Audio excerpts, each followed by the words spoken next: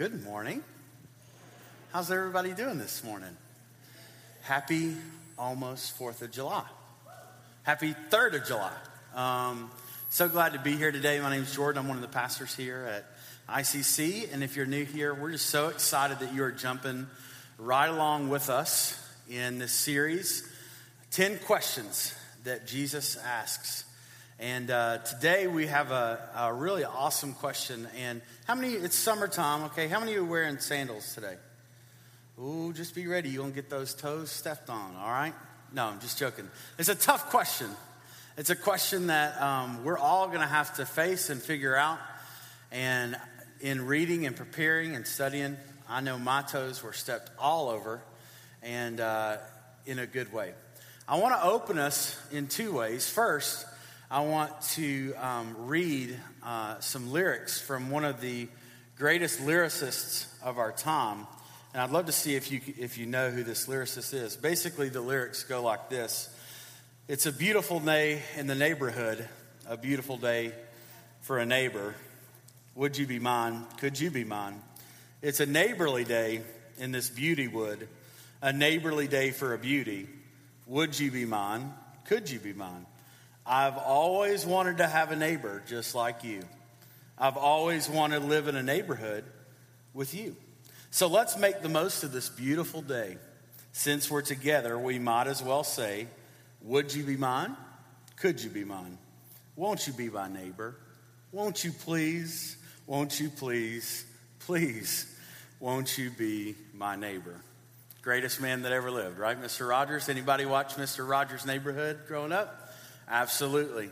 Today we're talking about what it means to be a neighbor and what that looks like in the context of our lives. And one of the ways I wanted to start us out today is we just had a team come back from Kenya, and they went thousands and thousands of miles away. And you may say, well, our neighbors aren't in Kenya. That's thousands of miles away. I mean, that's not even in my neighborhood. But I'd love to bring a couple of the people that went on the trip with us here up, talk to them a little bit about what it looked like and what the purpose of their trip was, and allow us to get a kind of a glimpse of what it really looks like to be a neighbor. So I'm going to introduce Hunter and Natalie Fleener. They're going to come right here. Hunter is a dental student at UTHSC. He's starting his last year in a couple of days. Natalie works at Memphis College of Art. They've been in our small group for the last couple of years. They're dear friends of Audrey and I's, and they got to go on their first mission trip with us this year. So everyone knows, some people may not know, can one of y'all just tell us what we were doing in Kenya for the past 10 days and kind of the strategy that we had and the things that we accomplished? Yeah, so, the premise wasn't just necessarily medical missions, and, we went necessarily going to get dental treatment, and we also had a pediatrician there, but that wasn't necessarily the main thing behind it. We were going to share Jesus and also to make disciples. One thing that Glenn Roseberry's our missionary over there, and so he was saying, we weren't called to just make Christians, but to go out and make disciples of Jesus. And so that's kind of what we went out doing. Awesome. What was the thing that kind of put you overboard on deciding to go overseas and go on mission trip with ICC? I think since the start of the year, we had kind of felt like we were called to go on a trip with ICC. We just didn't know what that was going to be or what that was going to look like. And so when we heard about the Kenyan trip, it was kind of crazy how the timeline just worked perfectly, and the fact that it was a dental trip, and it was just exactly related to Hunter's field. And so we just wanted to take that opportunity, and everything just really came together for us to go on the trip, and we just felt like that was confirmation from the Lord. Awesome. What effect, looking back on it now, what effect did helping, teaching, serving others in need, what effect has that kind of had on your life as you've been back in Memphis already? Well, the effect that it had on me, just going over there and seeing them, one is kind of humbled myself. Lord just showed me that He takes care of them, and just the welcoming, I guess, the factor that they had. I was kind of blown away with how, like, loving and kind they were to receive us, people that, you know, were so different, or Mzungus, as they call us white folk. But just the love that they had for people they didn't even know was really interesting, because it's like they were our, like you said, neighbors, even though we were 8,000 miles away. And so the effect it had on me, it shows like we can, it doesn't necessarily mean that we have to travel 8,000 miles, but there's neighbors here that we can be neighbors to and reach out to. So that's kind of the effect.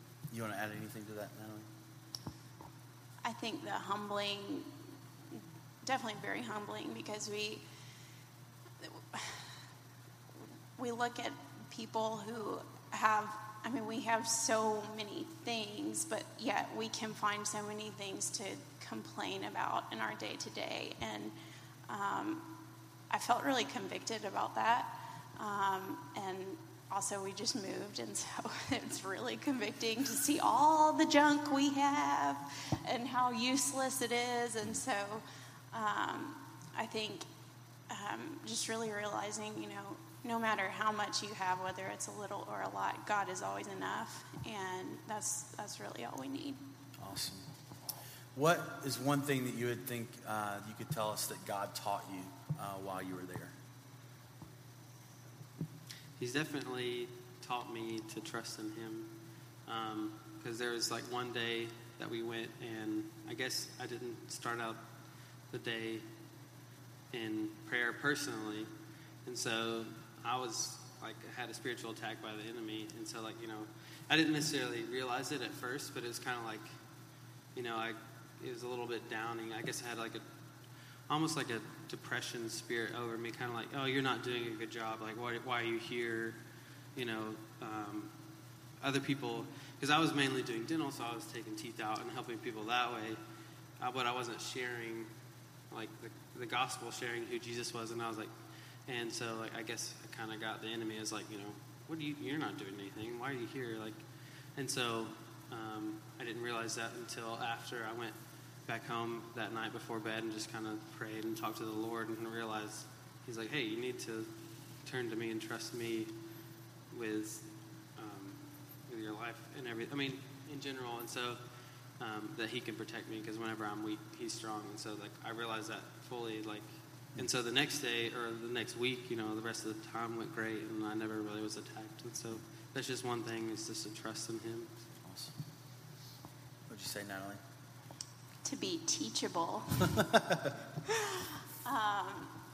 It's kind of crazy how if you grow up in church, and I've been following the Lord for a long time, and then you go on your first missions trip overseas, and there was so much I felt like I didn't know until you actually are put in those situations. And I did not have very much grace for myself for a little bit. And then I just felt like the Lord was saying, it's okay for me to teach you in the way. And like, it's better for me to teach you than for you to have millions of other human teachers come into your life and try and teach you how to follow me. Like, let me teach you how to follow me. What would you tell someone who doesn't necessarily value serving others, especially others that are like completely different than them? What would you say to try to get them to understand the value of that? It's kind of hard, but I guess for me personally, I never saw myself going overseas to serve. Like, I just growing up, I never ever saw it until, I guess, this past year, like Natalie was saying, we just kind of felt like the Lord, like, saying, like, hey, maybe you should go do that. And so we just kind of pressed into that. But I think, like, what I'd say is just, one, the Lord calls us to it. So if you're a Christian, he calls us to do it. And so, like, I always kind of, like, skipped over that. And I was like, you know, I don't necessarily have to go. Maybe I'll, you know, provide money for someone else. But I think if you just put yourself out there and you be a willing vessel, the Lord will show you things that you didn't even know he could show you. And he's definitely, like, revealed things to me and just showed more of himself by helping others. Because And then he said, he's among the least. And so when you go out towards that, you find not only him, but you find a little bit of yourself. It's better to give than to receive. It's better to serve than just, live life for yourself. And really just thinking of ourselves as second after other people. Awesome. You can keep up with all of our trips online and things like that. We actually made a wonderful video you should go see. The last question I'm going to ask is, if you've seen the video, Hunter, where did you get all your sweet dance moves? It'd be step singing with Samford University. Samford University, awesome. Step singing. Thanks, guys. Thank y'all so much. Will you give them a hand? You just sit there. Starting out, we're going to be in Luke chapter 10. If you've got your Bibles, you can go ahead and turn there. We're going to start in Luke chapter 10 in verse 25. We're looking at the question today that Jesus asked, and he says, which of these men do you think proved to be a neighbor to the man who fell among the robbers? Which of these men do you think proved to be a neighbor to the one who fell among the robbers? And so what I would love to do today is I'd love to walk all the way through this passage just really quickly, work through it, read it out, get a feel for it. I'd love to work back through it, point out a couple of things to you about the significance of that, and then let's do some takeaways of what it means of what Jesus asked. And so if you'll do this for me, if you'll take your Bibles out, if you've got them, it's on the screen as well. We're going to start in Luke chapter 10 in verse 25. It goes like this. And behold, a lawyer stood up to put him to the test, saying, Teacher, what shall we do to inherit eternal life? He said to him, what is written in the law? How do you read it? And he answered, you shall love the Lord your God with all your heart, and with all your soul, and with all your strength, and with all your mind, and your neighbor as yourself. And he said to him, you have answered correctly. Do this, and you will live. But he, desiring to justify himself, said to Jesus, and who is my neighbor? Jesus replied, a man was going down from Jerusalem to Jericho, and he fell among the robbers, who stripped him and beat him and departed, leaving him half dead. Now by chance a priest was going down that road, and when he saw him, he passed by on the other side. So likewise a Levite, when he came to the place and saw him, passed by on the other side. But a Samaritan, as he journeyed, came to where he was, and when he saw him, he had compassion. He went to him and bound up his wounds, pouring on oil and wine. Then he set him on his own animal and brought him to an inn and took care of him. And the next day he took 2 denarii and gave them to the innkeeper, saying, take care of him, and whatever more you spend, I will repay you when I come back. Which of these 3 do you think proved to be a neighbor to the man who fell among the robbers? He said, the one who showed him mercy. And Jesus said to him, you go and do likewise. So this story is one that probably, if you've had any relationship with the church, if you've been involved in Sunday school or maybe been in sermons, you've heard this story. It's a rather familiar passage, right? It's a story of what we would call the Good Samaritan, right? It's even familiar in a lot of culture, right? You see in a lot of health organizations, you have the Good Samaritan law that's even in place in the United States, basically protecting someone who decides to come and help, right? This idea of the Good Samaritan is kind of all across culture, so it's very familiar. But I pray today that familiarity does not turn your ears away from what the Lord really wants to say to us. Because what we know today is, and what we learn about Scripture is, the more that we kind of dive into Scripture, and the more that we read, and the more that we talk about, and the more that we really explore Scripture with the right eyes and the right heart, what we know is God begins to reveal new things to us. And so I pray that as we begin really kind of magnifying in on this passage, that you would do that today with the right spirit and the right heart. I want to start in verse 25 and go through there. So basically, here's how the story begins. We see the story says, and behold, a lawyer asked this question to Jesus. Basically, the question said, what do I need to do to inherit eternal life? What is it that I can do, Lord? What is it that I can do, teacher, to inherit eternal life? And I love Jesus because Jesus almost never answers a question with an answer. He almost always answers a question with a question. What he says is, well, what does the law say?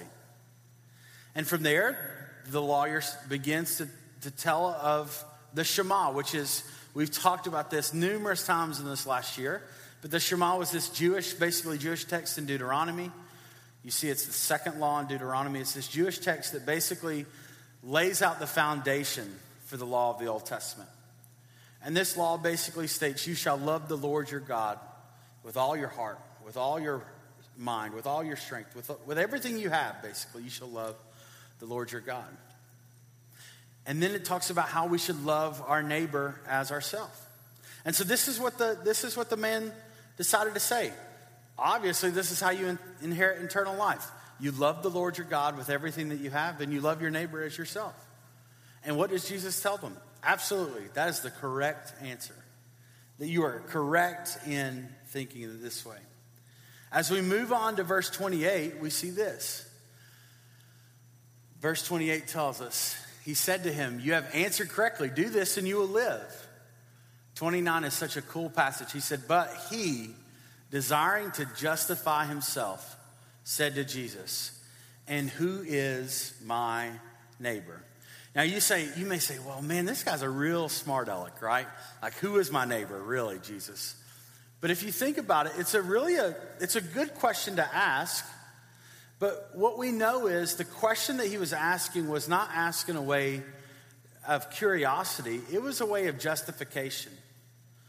What the man wanted to know is, I want to figure out what is the least that I can do. Who is that group of people that I have to love? Because I want to make sure I can just do that to attain eternal life. And you may say, well, that's pretty awful, but we do the same thing. I know I've asked all these questions. God, what does it mean to be holy, really? You know, like, God, you say be holy, but like, what does that really mean? Trying to justify sin in my life or justify actions that I have. Does borrowing without intention of ever giving it back really classify as stealing, Lord? Like, I'm just borrowing it and I didn't ask for it. I don't know if they don't miss it, they didn't need it, right? Is that really stealing? Or this is one you hear all throughout. I may not be perfect, but at least I'm not like those people. I'm not perfect. But at least I'm not a murderer, or at least I'm not going out and doing these things. We justify our actions all the time. We are justifiers of the things that we want to do, and we try to figure out ways in which we can do those things and have a relationship with God at the same time. It's exactly what this guy was doing here. He was saying, listen, cut and dry, I need to know who my neighbor is. Because once I know who my neighbor is, then I'll make sure to love them. But everyone else, I'm not going to worry about. Because I want to do the absolute least, or I want to do the absolute thing that the only thing I feel I need to do to be right with the Lord. And so Jesus begins again. If he doesn't answer the question with a question, you can better believe he's going to answer it with a story or a parable.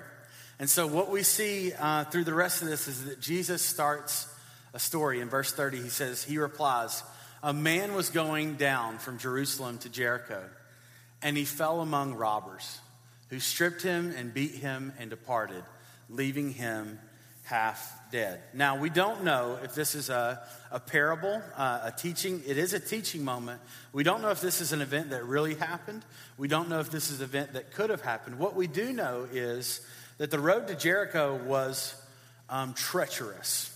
If you do a little research, you know that Jerusalem is 2,300 feet above sea level. And Jericho is 1,300 feet below sea level. In 20 miles that it takes to get from Jerusalem to Jericho, the road drops 3,600 feet.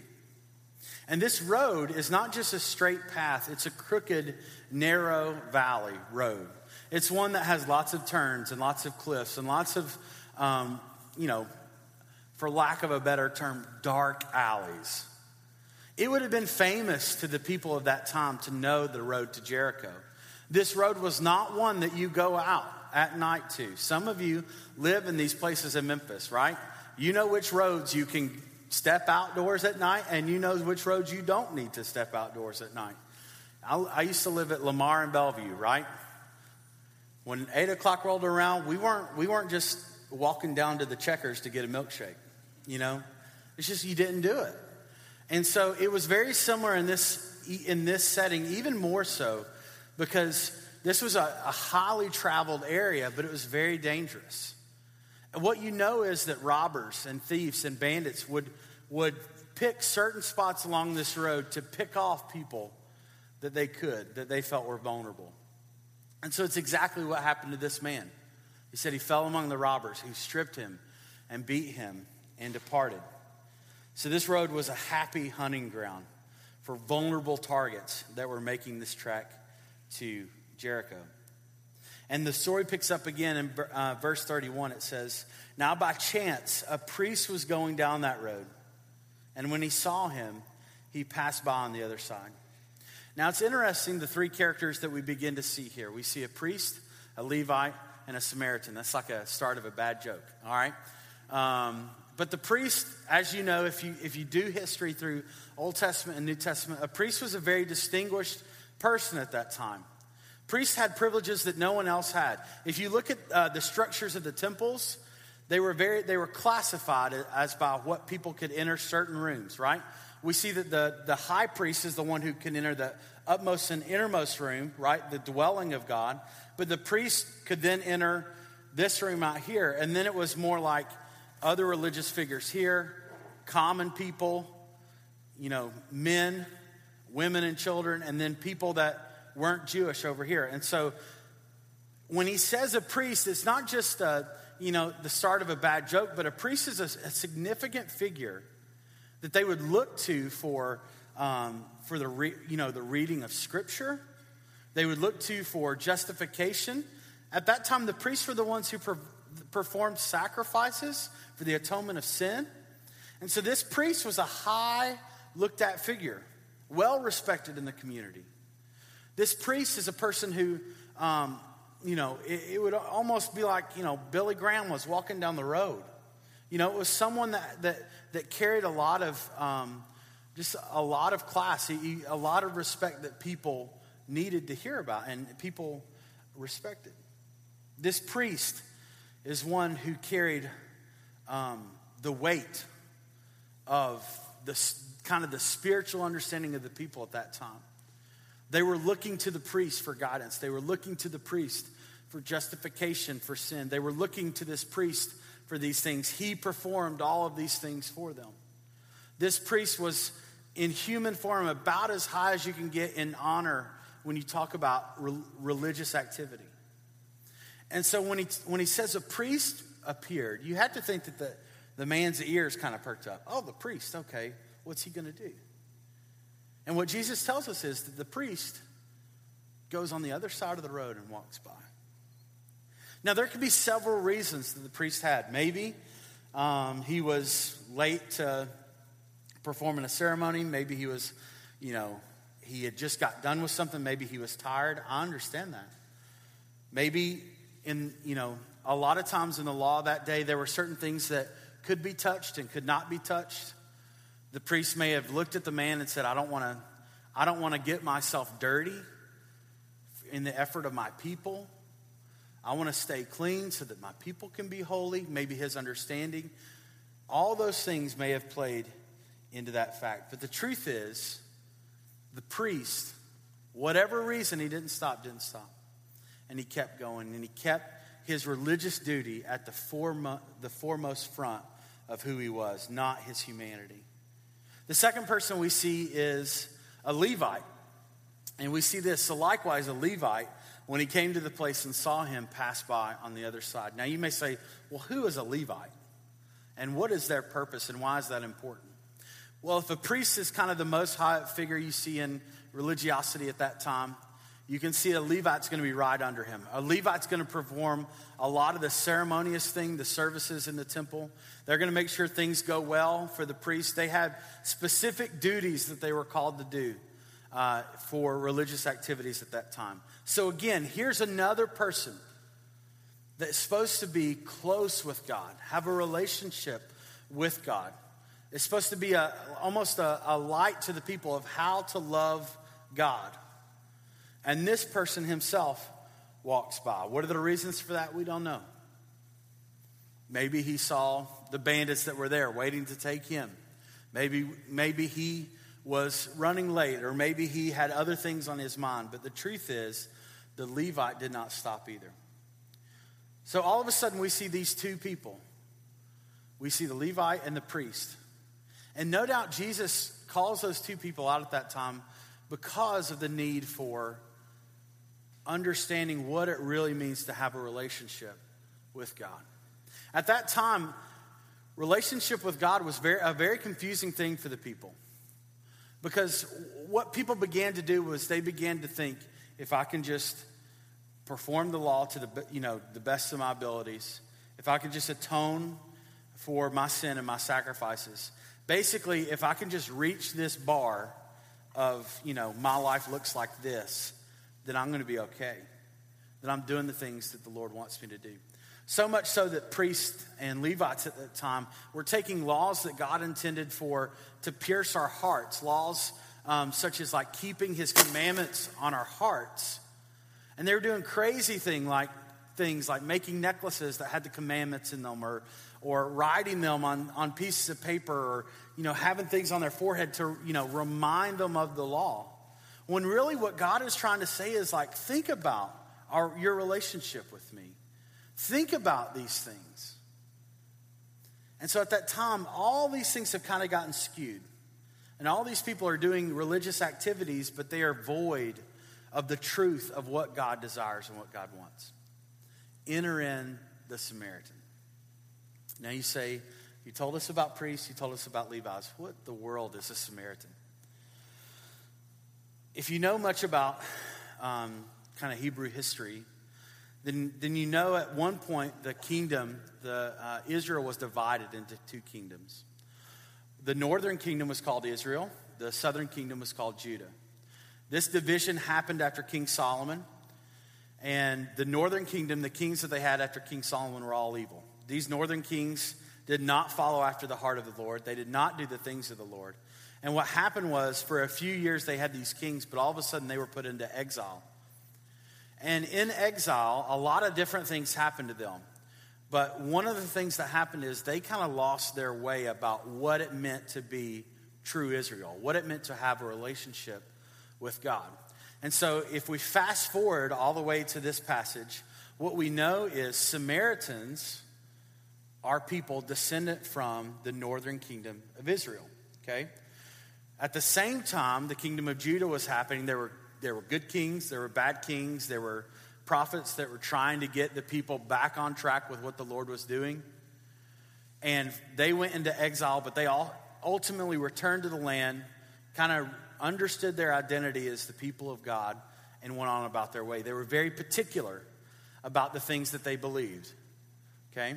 So you have these two groups of people. You have Jews and you have Samaritans, all right? And one of the things that got mixed up in the way that Samaritans did things was they were still monotheistic, meaning that they believed in one God, but the way that they practiced their religion or their relationship with God was very different. For instance, in Jewish culture, you would not say the name of God. It was a sin to even mention the true name of God. If you look in a Hebrew Bible, they won't even spell it out. They won't even spell the name out of reverence and respect for God. Well, the Samaritans did away with that. And they called God whatever they kind of felt like calling God. Not in a bad way, but they would very much call God by his true name. Can you imagine how much that would irk the Jews? How much that would frustrate them? that the very thing that they adhered to, the very thing that has been around in their culture, in their history, for at this point hundreds and hundreds of years, has now been warped and kind of repackaged in another way. And so these Samaritans believed the same types of things, but went about it very differently. And it was very hard for the Jews to have any respect for them. As a matter of fact, the truth is, I would almost bet you that the relationship between the Jews and the Samaritans, speaking in general terms, is very similar to the relationship between American Christians and Middle Eastern Muslims. It's this hatred of the two. In general terms, this hatred because both sides feel like something has been skewed, has been messed up. The truth has been kind of vaporized from the message. And so this is the level of disdain, the level of hate that a Jew would have for a Samaritan. And what do we see here? We see this. But a Samaritan, as he journeyed, came to where he was, and when he saw him, he had compassion. He went to him and bound up his wounds, pouring on oil and wine. Then he set him on his own animal and brought him to an inn and took care of him.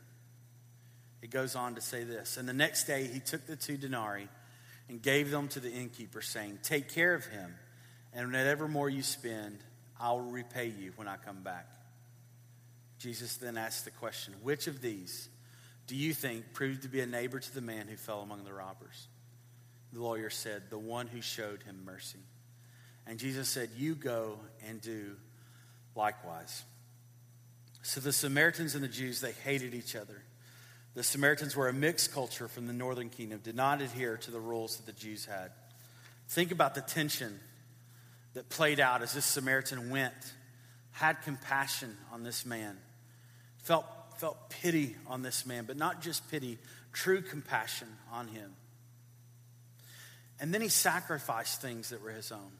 You see, this Samaritan, it doesn't say that he was a medic. It doesn't say that he was some doctor that had the right tools. What do we know that he did? Well, we know that he bandaged him up, right? What do you think he used to bandage this man up? His own clothes, I would bet. What do you think he used to clean this man's wound? His own wine that he was carrying. What do you think that he used to soothe this man's skin? Probably his own oil. What do you think he used? What do you know he used to get the man out of that dangerous spot? His own donkey or his own transportation. What did he use to put the man up in a place where he could heal? His own money that I guarantee was supposed to be used for something else. Do you see the level of compassion that this man has? This compassion is not one that says, "Oh, look at this poor man. What in the world could I do? I don't think I could really do anything," and walk on. This is a level of compassion that moves people into action. And this action, let me tell you, is always sacrificial. I'm afraid that today in our society, we confuse compassion with coincidence, or compassion with, I just happen to have these things so you can have them. I don't think that's compassion at all. What I know of compassion is sometimes compassion moves people to think less of themselves and more of others. Compassion moves people to care about the needs of others, about the needs of their self. So what we see in this man is he said, "You know what? These clothes, I don't need them. This man needs them more. This wine, I don't need it. We need to take care of these wounds. This oil, I don't need it. We need to help this man. This transportation, I'll walk. I'll put him on the donkey. This money in my pocket, I don't need it. It's for him. And if he needs more, I'll pay it." I'm afraid that we mistake compassion in today's day and age, even in our church, in any church, as what is convenient. It's not much about compassion as it is convenience. well, I will help others if it's convenient for my bank account. Or I'll help others if it's convenient for my family. Or if it's convenient for my schedule. I'll make sure things get taken care of if it's convenient for me. Or if it makes sense to me. The truth is, friends, that compassion never makes sense. It never makes sense. Look at what God in his compassionate heart has done for us. He offered up his holy Son, who is King of all kings, Lord of all lords, holy, set apart from the beginning of time. He was, he is, and he will be. He set him apart for a mission to bring sinners like you and I back to God, and we didn't deserve the compassion that he gave. Logistically, it didn't make sense. Logically, if God would have listened to someone that wanted to look at him logically, they would have said, why do that? That doesn't make any sense. Why would you ever give up so much for so little? But friends, compassion doesn't make sense, but it's what we're called to. And we see this ultimately. Jesus answers this man's question with another question. So he has another question at the beginning. He tells a story, and then he finally answers this man with another question. What does he say? He says, which of these three do you think proved to be a neighbor to the man who fell among the robbers? I find it really interesting. We get a hint at how far this story pierced into this lawyer's heart. We get a hint of it, and I think it's funny. What does he say? He said, the one who showed him mercy. The man couldn't even say the name Samaritan. He couldn't even say Samaritan. He had to say the one who showed him mercy, right? He couldn't even let the words come out of his mouth. It gives us a lens of what the man is truly thinking. After hearing all of this, the compassion that a Samaritan man had for a Jew, and the things that he did, and when he was asked, who is the one who is the neighbor? He can't even say his name. He can only describe him. Friends, I'm afraid that sometimes this is us. This is the way that we react to things. And so we have to ask ourselves, okay, if the question is not necessarily, we ask the wrong question sometimes. Sometimes we ask the question, who is our neighbor? Who qualifies to be our neighbor? The truth is, that is the absolutely wrong question. We're asking the question that the lawyer's asking. We're asking, okay, who do I need to love in order to please God? That's the question of who is my neighbor. But the real question that Jesus asks us is one that allows us to see something more. You see, the question Jesus asks is more important. He's asking, are you a good neighbor? Are you a good neighbor? Which of these three proved to be a good neighbor? Which of these three? Not who is it. It doesn't matter who it is. Are you the neighbor? Are you the person that qualifies as a good neighbor? So that makes me wonder, what in the world qualifies as a good neighbor? And a couple of things that we can see from Scripture I'd love to move to really quickly are these. The first thing that we see in a good neighbor is this. Are you a person that displays compassion towards others regardless of differences? Look back at the Scripture, see what it says. The Samaritan, right? But a Samaritan, as he journeyed, came to where he was, and when he saw him, he had compassion. Are you a person who displays compassion no matter and regardless of differences? I may step on some toes here, but let me give you a couple of groups that haven't seen compassion. Are you a person who shows compassion to 70,000 refugees that moved into the United States and the U.S. in 2015? People that are running from their very homes because of a matter of differences. People that may believe in the same way we do. People that definitely don't believe the same that we do. Do you show compassion to those people? Do they deserve compassion? Just like your friend? Or just like your fellow countrymen? You see, it's really interesting. I was looking at a Bible dictionary this week, and the word for for neighbor in the Greek actually really has three definitions. One, you could classify neighbor as a friend. Two, you could classify neighbor in that time as a fellow Jew or countryman. But three, there was a new qualification for neighbor, and that qualification for neighbor came from Jesus directly through this passage. That qualification for neighbor was anyone, anywhere that you have the opportunity to serve and to love and display compassion towards. Anyone, anywhere that you have the opportunity to display compassion towards. Some of us in the room are donkeys. Some of us are elephants. Can you display compassion to those who have different views politically than you? Can you love them no matter what views you don't agree on or do agree on?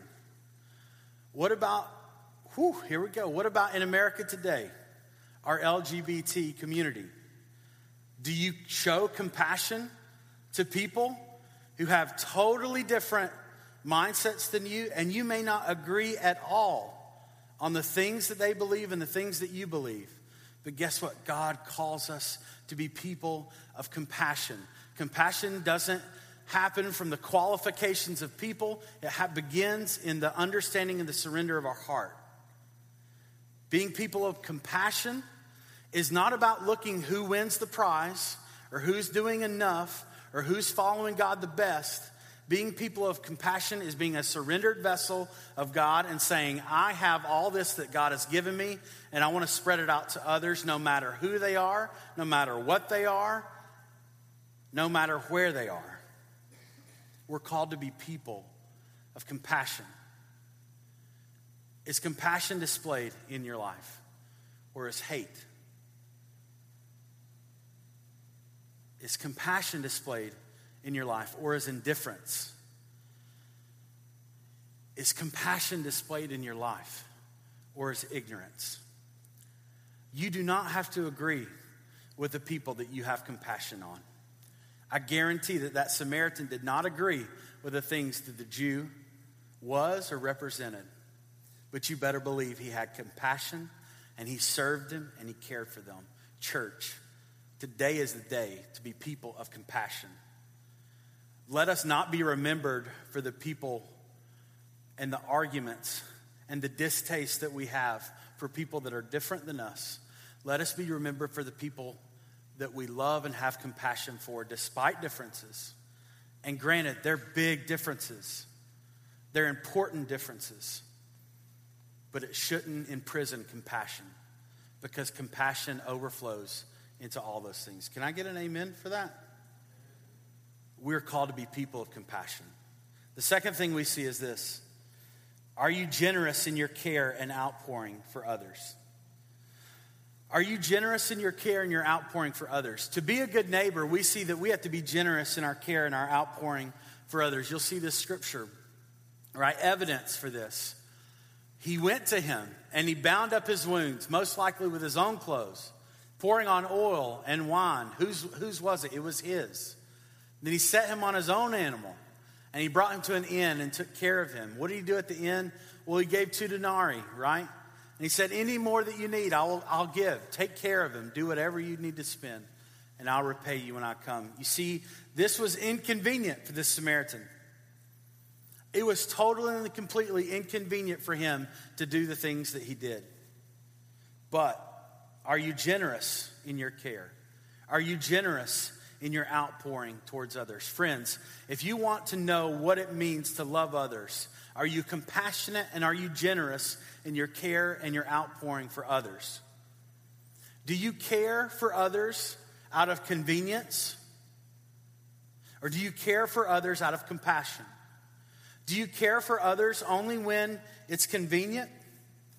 Or do you care for others in a way that's sacrificial? Because the truth is, if God cared for us when it was convenient, we would still be waiting and we would be hopeless. But God cared for us when it was sacrificial. God cared for us when it meant the world. God cared for us when it was hard. God provided the things that we needed when we needed them. Friends, today is the day to find the needs of people around you and be sacrificial. I don't care if you have $200 in your bank account. I don't care if you have $2 million in your bank account. I don't care if you have a 3-story house, a 3-bedroom house, a 3-room house. I don't care. What you have, God has given you to be sacrificial to others. What we know of internationals in our city, it's a stat I throw around all the time. Over 80% of internationals in our city right now have never stepped foot into an American home. Why is that? Why is that? People who are away from their home and their family, they have no friends apart from the people that they work with or go to class with, are yearning for friendships, are yearning for people to care about them in their life. And yet our homes are closed off to only the people that are convenient to us. Friends, I've said it 1,000 times and I'll say it 1,000 more. Your home, your house is the greatest tool that you have in welcoming neighbors and being a good neighbor. Cooking food for people and bringing them to dinner, asking about them and caring about them is the greatest asset, one of the greatest ways that you can show hospitality in the true character of Christ. I pray that we would be a church that is a good neighbor in that aspect. I pray that our doors would be wide open to our church and our home for all people, and willing to listen and willing to love and care and give sacrificially so others may know who Jesus is and the hope that he gives. When you help others, is it sacrificial or is it leftovers? I pray too often in my life it's leftovers. I pray that it will be sacrificial. And the last thing that we see is, has the mercy you have received from Christ overflowed into the lives of others? Has the mercy that you've received from Christ overflowed into the lives of others? I think it's funny that the Jew could not even say the word Samaritan, because lucky for us, we get to see truly. Yes, he didn't say Samaritan, but he gave us a good clue about what it means to be a good neighbor. He told us this. Who was it? Which of these men was it that proved to be a neighbor to the man who fell among the robbers? And the lawyer said, the one who showed him mercy. And Jesus said to him, you go and do likewise. Friends, we have been given so much mercy.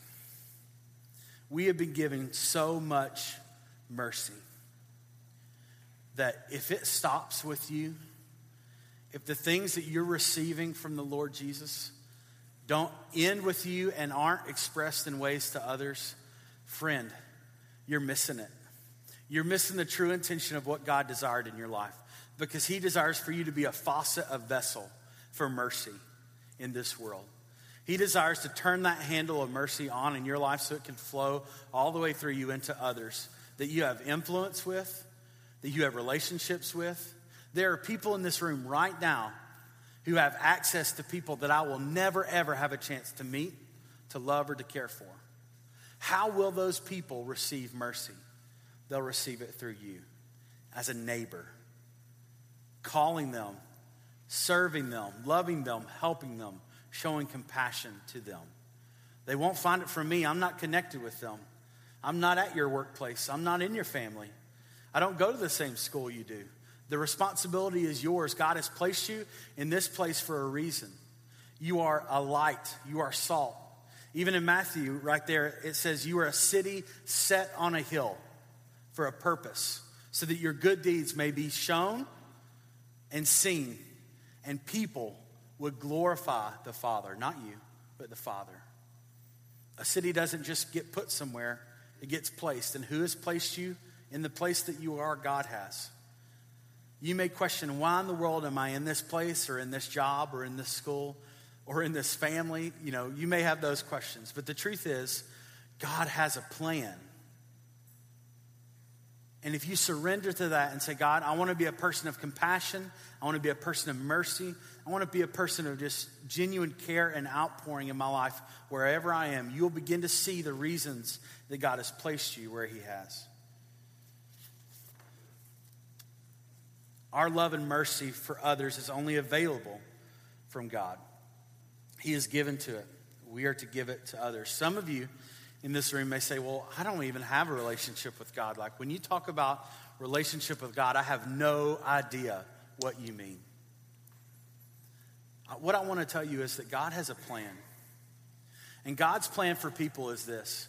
God desires a relationship with you. He is the creator of all things. He is the sustainer of all things. He is the redeemer of all things.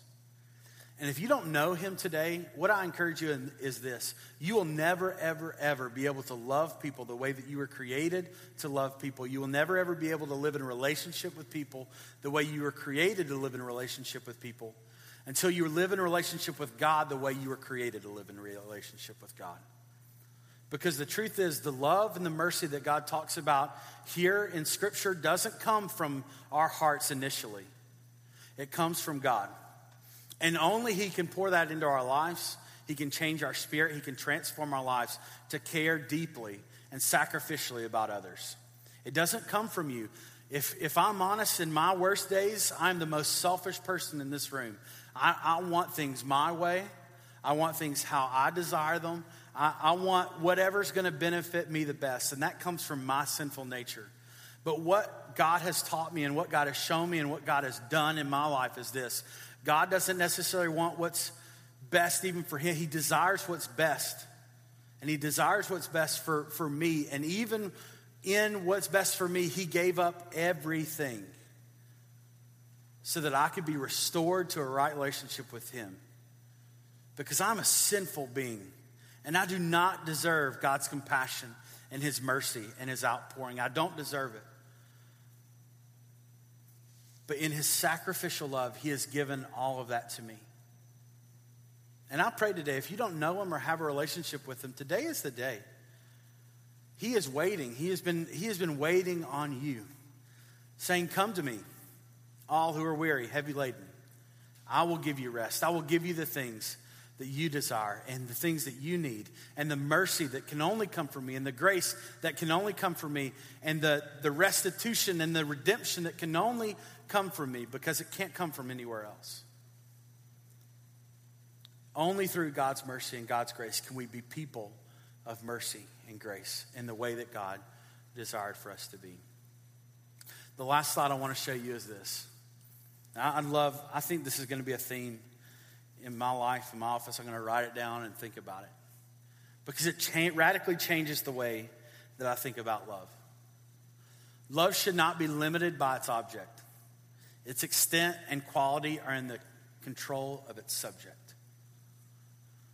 Love should not be limited by its object.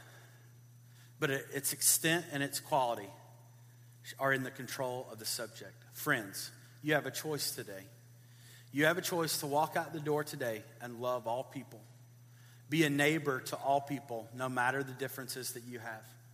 You have a choice today to be a person that God truly wanted you to be in relationship with all people. In relationship with a refugee from Syria that doesn't believe in the same things that we believe in.